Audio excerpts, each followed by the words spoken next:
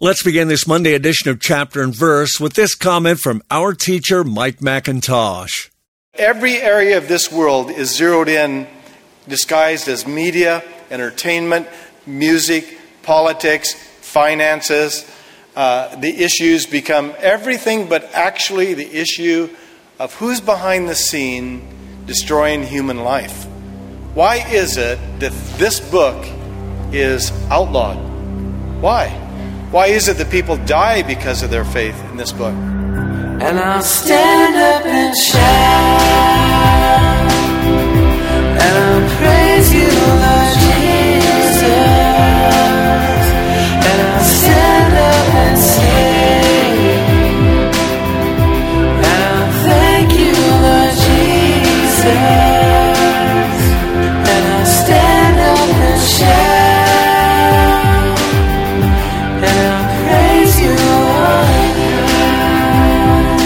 Welcome to CNV. Today we'll listen as Pastor Mike MacIntosh presents another fascinating study from the book of Psalms. The erosion of innocence is our topic today, and Psalm 139 is our area of survey. In this psalm, we'll see that the reader, that's you and I, are special. We didn't evolve or accidentally happen.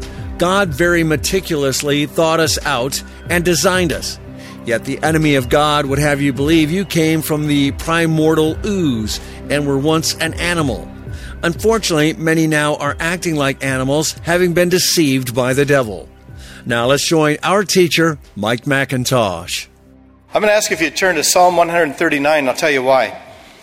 20% of the people from this service and the first service, over 3,000 or 3,000 or whatever,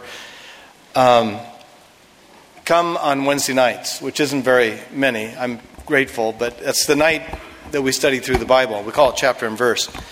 And this Wednesday night we finished the book of Psalms, and I realized that the majority of you have not studied the Psalms. And so we decided we'll do one Psalm, and the last five we'll do Wednesday night. Then we start the book of wisdom, the book of Proverbs. And we go through every chapter, every verse, and we get to know the Lord and love the Lord a lot through it. So if you don't understand the Psalms, this is just an idea of the joy you'll get out of studying the Psalms. Most people have lost the value of human life, and we were told that in the last days men's hearts would fail them. We'd be in perilous times. The word perilous means literally no way out. There'd be wars, rumors of wars. There'd be famines. Everything would go on. Traitors would be recognized. Governments would collapse. Earthquakes in various places, and then the end would come. And so for 30-some years, I've made an emphasis that I will enter heaven at least able to say that at least I taught every week, every year, chapter and verse, that nobody could ever say that we didn't hold the word up.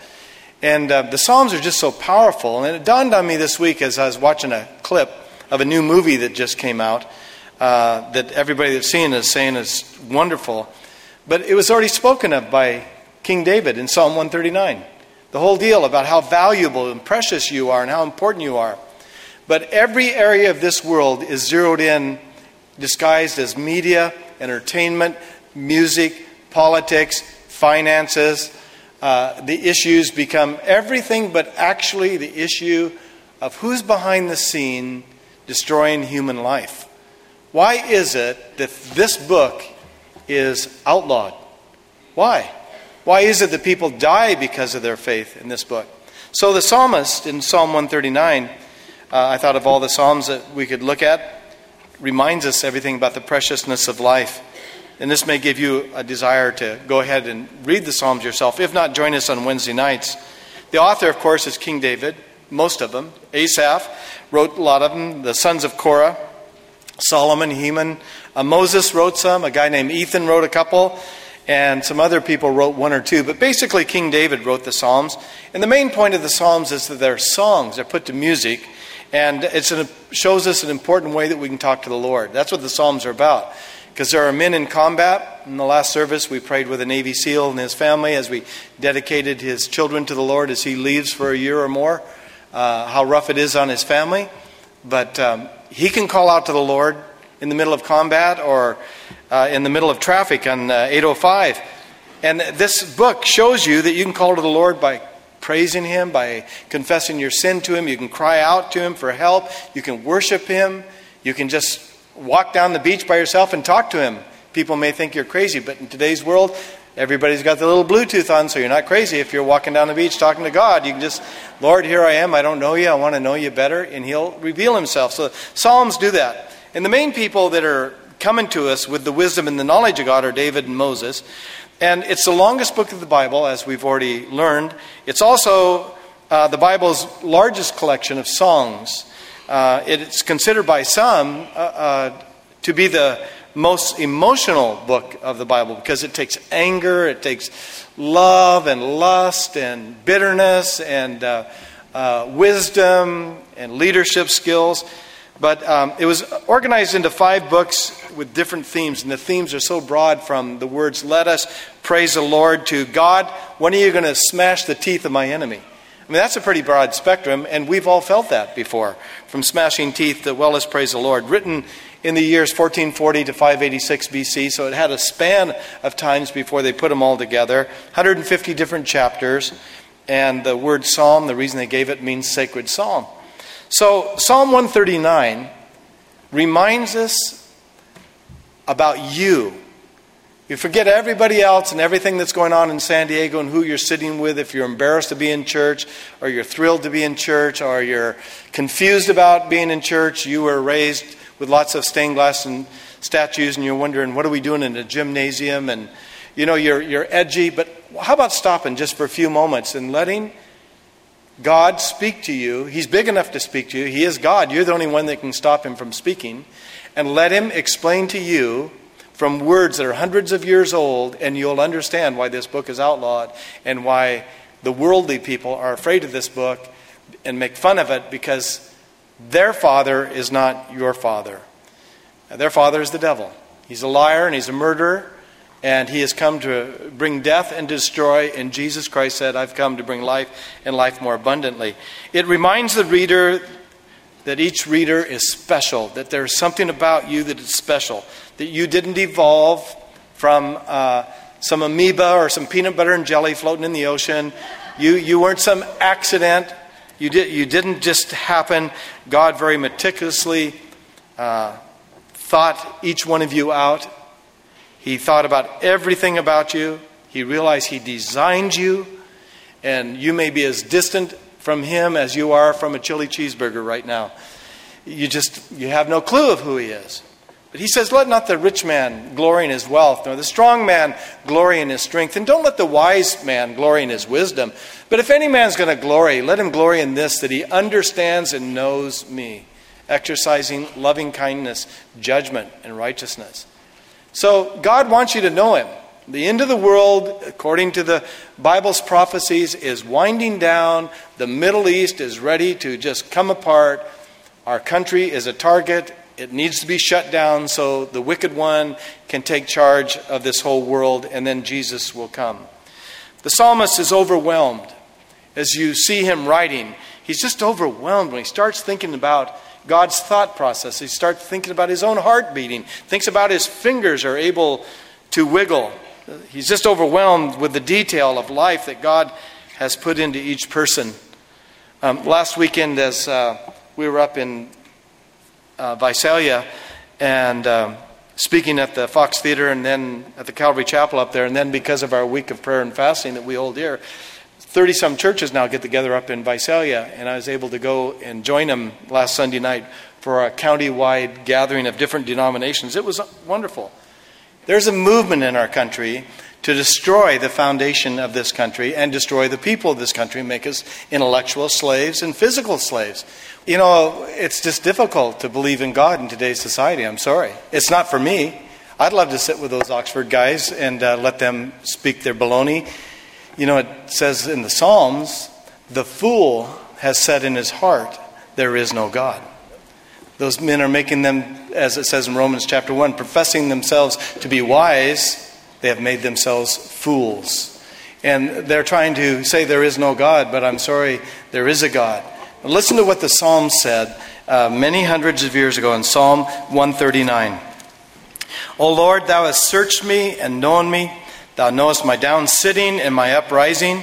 You understand my thoughts afar off. You compass my path and my lying down. You're acquainted with all my ways. There isn't anything you don't know about me, my friends, or anything. For there is not a word in my tongue. But lo, O Lord, you know it altogether. You have beset me behind and before. You've laid your hand upon me. And such knowledge is too wonderful for me. It is high. I can't attain unto it. And it's difficult because this world bombards you 24 hours a day, 7 days a week, to be a worldly, carnal, fleshly person and don't strengthen your spirit. But this book was put here so that you would strengthen your spirit and you would realize you're being watched and you're going to be held accountable for your entire life. Some of you are going to die, and you're going to die a godless life. And it says in the Psalms 143, 146 or 7, it says that their breath, man's breath, will leave them, and they will turn back to the earth that they came from, and their thoughts and their mind will cease instantly. The day that you die, it's all over with. The show is over. You shut down, that's it. You have a godless life. So this psalmist is being so touched by the Lord, he starts out saying, you're searching me. He's like a computer program that is looking for a virus. It's going on without you pushing any buttons. It's like God is watching you and searching your heart and has all the information he needs about you. But he wants to relate to you and fellowship with you. And then he said it's interesting how everything I do, verse 2 is somewhat amazing when you think of it.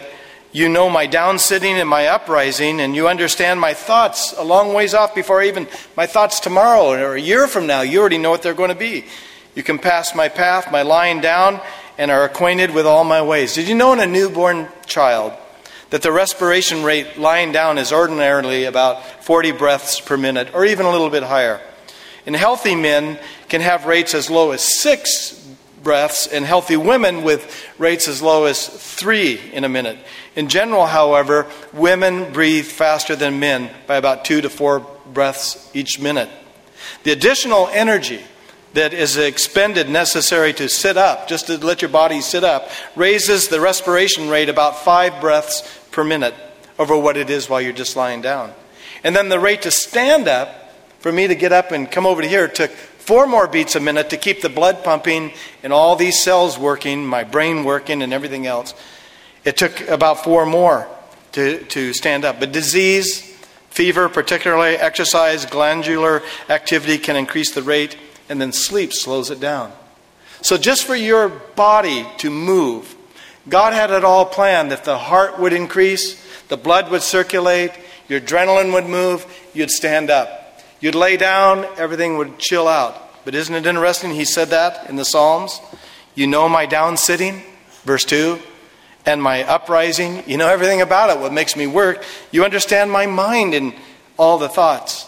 But at the same time, as these first 6 verses bring to us this importance of man knowing God and God searching man, we've murdered in our country about 43 million babies, unborn, been killed by abortion. It's almost 1/3 of the number of live babies born during the same time. Our population just being decimated. Approximately 1.6 million more unborn babies are killed every year by abortion, or 1 baby every 20 seconds in the United States alone. So since you've been here, many human beings have never made it out of the womb. And I bet you that if you let one of those babies vote, none of them would be for abortion. They would want to come out and see what's going on here. Approximately the same number of victims died in New York City and Washington, D.C. on September 11th, 2001 from a terrorist attack as we kill every day in the womb in America. Every day we have a 9/11 taking place and people are not shocked. Because we have been numbed and we've been dumbed and we don't realize how important we are and how special we are and what it takes for us to just get up in the morning. Look at verse 7 through 12. Where shall I go from your spirit? Or where shall I flee from your presence, God? If I go to heaven, I'm a Miss Goody Two-Shoes, and I go to heaven, you're going to be there. But if I'm Mr. Atheist or Mr. Doubter or Mr. Bad Guy, if I make my bed in hell, you're there too. His presence can be seen everywhere. So if you think you're running from God and you're going to hide from God, not so. Probably the last memory that'll be in your memory bank will be that you stood before the throne of God and saw His glory and His beauty. And you saw all of his power and who he was, and you will, for the rest of eternity, struggle with not only your childhood and your teenage years and all your issues of sin that never got washed away. You'll always remember that you, with your strong will, turned the Creator away and said, it's just like knitting. It's nothing.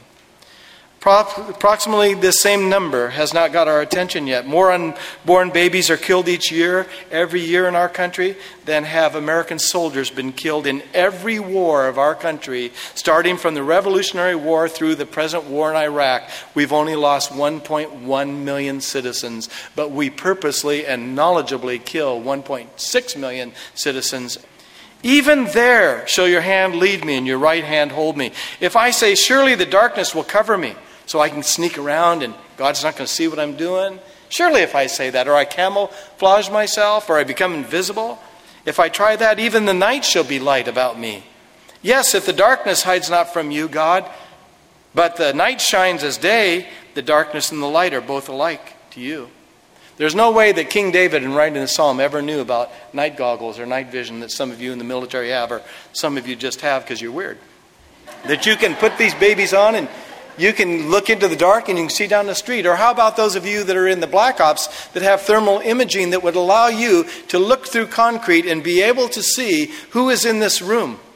Or that you'd have the technology to scan everybody's wallet or purse and say how many 20 bills with the little silver thing are inside of this room. How much cash is in that house? Or a sniper at 1 mile away that could have a caliber of a bullet so penetrating it could come through concrete and get the bad guy inside of that building and nobody'd even know. There's no way that David knew that darkness would be light to God and that God is everywhere and he can illuminate everything. But he started out by saying, you've searched me, O Lord, and you know me. So he had a relationship going here with God. Okay, I can't hide from you. So I love what Dennis had in his song, that he's a bigger Savior than we are a sinner. Because the devil would like you to think that you're not worth saving. So commit suicide. So go through a divorce, abort the baby, get angry, get mad, live for greed, power, lust, whatever. There's no value to human life. And that's just what the propaganda machine is pounding out every day, every night, trying to beat you down and make you nothing but a religious knitter, if not more a religious nut. Now, this isn't an attack against just the cross on Mount Soledad.